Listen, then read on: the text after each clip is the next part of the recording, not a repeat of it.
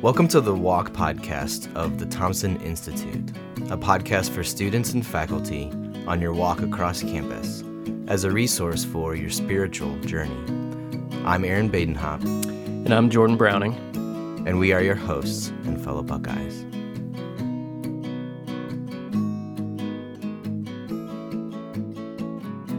In the final episode of our interview with Dr. Michael Prats, we ask him about his study of philosophy in undergrad. And we ask him if there's anything that particularly troubles him about being a Christian today. Enjoy.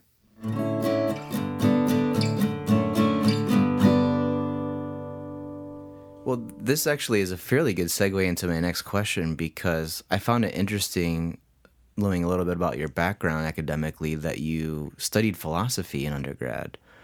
That doesn't seem to be a typical focus in a lot of pre-med programs in undergrad. So I'm curious why you took the time to study philosophy like you did, and like how has that helped you, having that background? I really enjoyed philosophy. I was a philosophy major.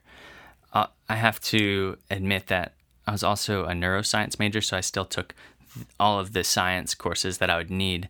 But philosophy was an incredible balance to that science, and I really enjoyed it. I studied a lot of ancient philosophy like Plato and Aristotle, and I didn't take from it as much like the historical concepts or context of it, but I really love the study of wisdom. You know, what philosophy actually means, the love of wisdom, because what I took from it was a way of thinking, a way of analyzing. And as compared to my science courses, where it was kind of at times just like straight memorization of facts, in philosophy I could just muse and ponder thoughts and concepts that were abstract and theoretical. And I felt like I was working different parts of my brain so that I could just, the way that I prepared for the courses was so different. Like instead of doing like tons of flashcards and memorization and like study groups and stuff for philosophy, I would kind of just like read a book or think about things, and then like I was ready to write the paper out. Yeah. So I thought that was a cool balance of things, and it really to this day has helped my analytical thinking and critical thinking, the way that I evaluate ideas or arguments that people put forward. It can be a nice, I guess it's a good way for me to exercise that. What was it like to study philosophy as you did, being a person of faith? Yeah, I think that there was so much on God in philosophy. Like when you look at Plato and Aristotle, that's one of the fundamental questions that people are trying to figure out. You know, does God exist? What is God? How is God? There's a lot of things that you can think about your whole life hidden in there. So for me, it was really interesting to read some of these ancient texts on the topic. And furthermore, I think it just applies to my everyday thoughts on it. You know, when you read like some people that are defending the faith or people that are kind of criticizing the faith, I think that it's useful to have a background in understanding the way that arguments are structured and seeing if that's really logical or if that makes a lot of sense in convincing people one way or the other. So from a faith standpoint, I can't say it really like helped move me one way or another, but I think it's a really, again, a good tool and a valuable way of thinking as I come across different concepts that are related to my faith. Yeah, interesting. Well, I think in our culture right now, there are a lot of people who would consider themselves outsiders to the Christian faith that have a lot of critiques of Christianity right now, take issue with what they see in Christian churches. And I just wanted to give you the opportunity to talk about things that are sort of difficult for you as a Christian, as someone sort of on the inside of the faith. What are things that are troubling to you at moments about being a Christian or what you see in the church. Yeah, what because it's not all perfect on the inside, right? Like there's challenges, there's doubts, there's I just wondered what for you is particularly troubling at times. Sure. I think that, as many people probably are, I'm always really saddened when people that may represent the faith or represent Christianity or the church in some way come across as anything less than completely loving. And whether that means disparaging certain groups or even being more, I guess, more outspoken against certain practices, that is really sad to me, because I think that it's contrary to the gospel message. The message of Jesus is really that, like, all are welcome, especially people that feel they're broken or people that are sinners like myself. There's just so many struggles that we all deal with, that the church itself is broken, So there's, like you mentioned, there's problems all the time that you hear in the news, and really disturbing things that come up. And I don't think those are very representative of what a lot of Christians want to convey. So, myself included. So I hate to think of people being turned away from God because of something that they've heard in the news, or some particular person that has some issues they need to deal with. That, to me, is a real shame. So I hope that people can be exposed to good representatives of the faith that can turn them in a positive light, to show all the benefits and all the blessings that come from that relationship. Mm-hmm. Yeah, I don't know if this makes sense with what you're saying, but I think I've heard it said before how critical it is for someone who's seeking the truth, seeking to understand whether or not God exists, who this God is, what this God is like, to be able to separate the person of Jesus from those who say they believe in him, right? That evaluating, is Jesus who the New Testament says he is sort of a different question than whether or not Christians actually represent him well from person to person. Is that sort of along the lines of what you're trying to say? Yeah, and it's even more important for the people that are speaking this message to make that clear to everybody, that they are not Jesus, that they themselves are just other people in the struggle, that we're not perfect by any means, so we make mistakes and we have problems, and to set yourself up as anything else is kind of just a problem waiting to happen. So imagine there's someone out there right now who's really trying to figure out what they believe. They're trying to figure out whether or not they think God exists. They're trying to figure out who Jesus is, if Jesus is who the Bible portrays him to be. What might you say to that person on our campus that's trying to figure that out right now? I think that the Bible does a really great job of conveying who Jesus.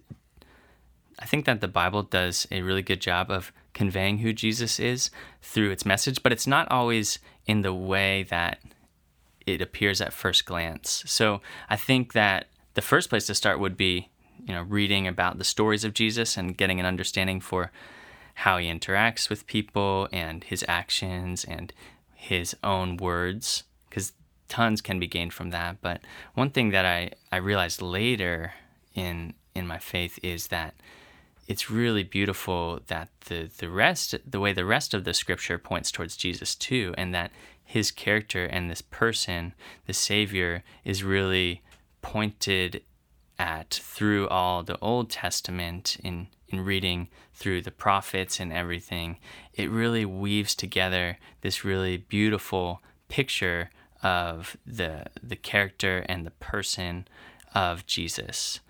So to answer your question, I think that yes, I think the Bible does tell who Jesus is, and it's one of the best ways that you can learn about him. But of course, I again will go back to, you need to have a relationship too. It's not just all facts that you can learn, but the Bible does a really nice way of conveying all of that information in many different forms, whether it be like a song that relates to him, or it be an actual story that he was participating in.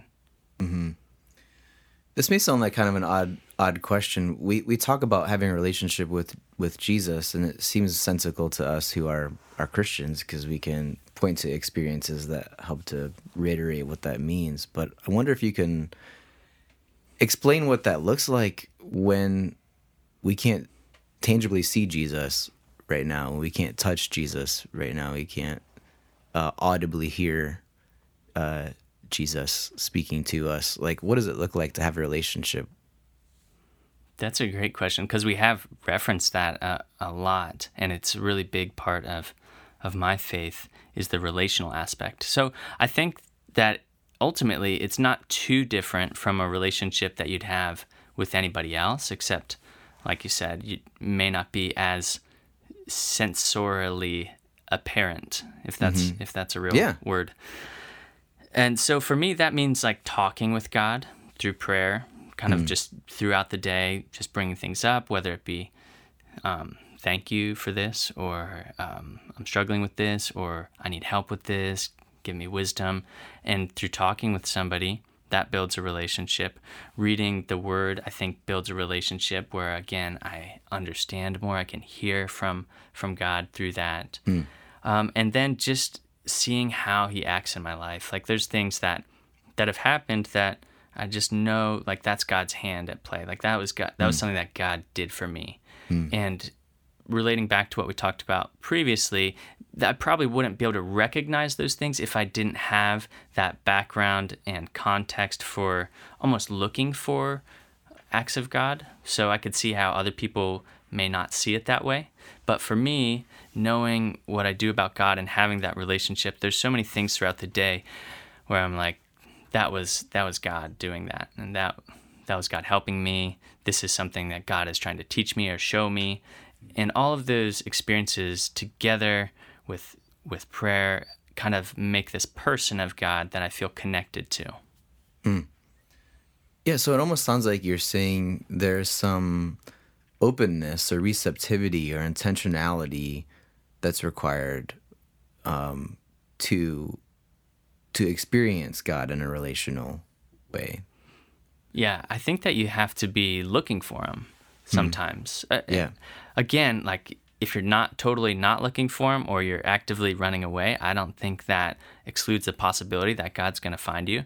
But it's certainly maybe easier for you if you're actively seeking God or looking for ways that he's in your life or in others' lives. You're probably going to be more likely to see him.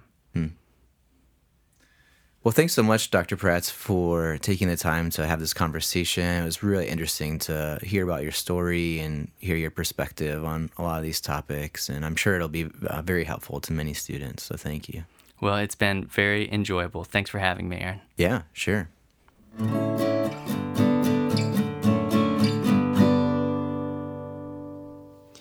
Aaron, I appreciated Dr. Pratt's sharing about the place that the study of philosophy has in the academic setting, his own experience with it, even him making a case for it for others, even for people wanting to pursue a career in the sciences like he has.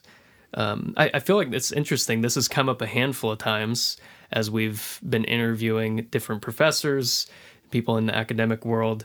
And so even for you guys as listeners, if that piece of what Dr. Prats had to share was interesting or intriguing, would definitely encourage you to go back in our archives.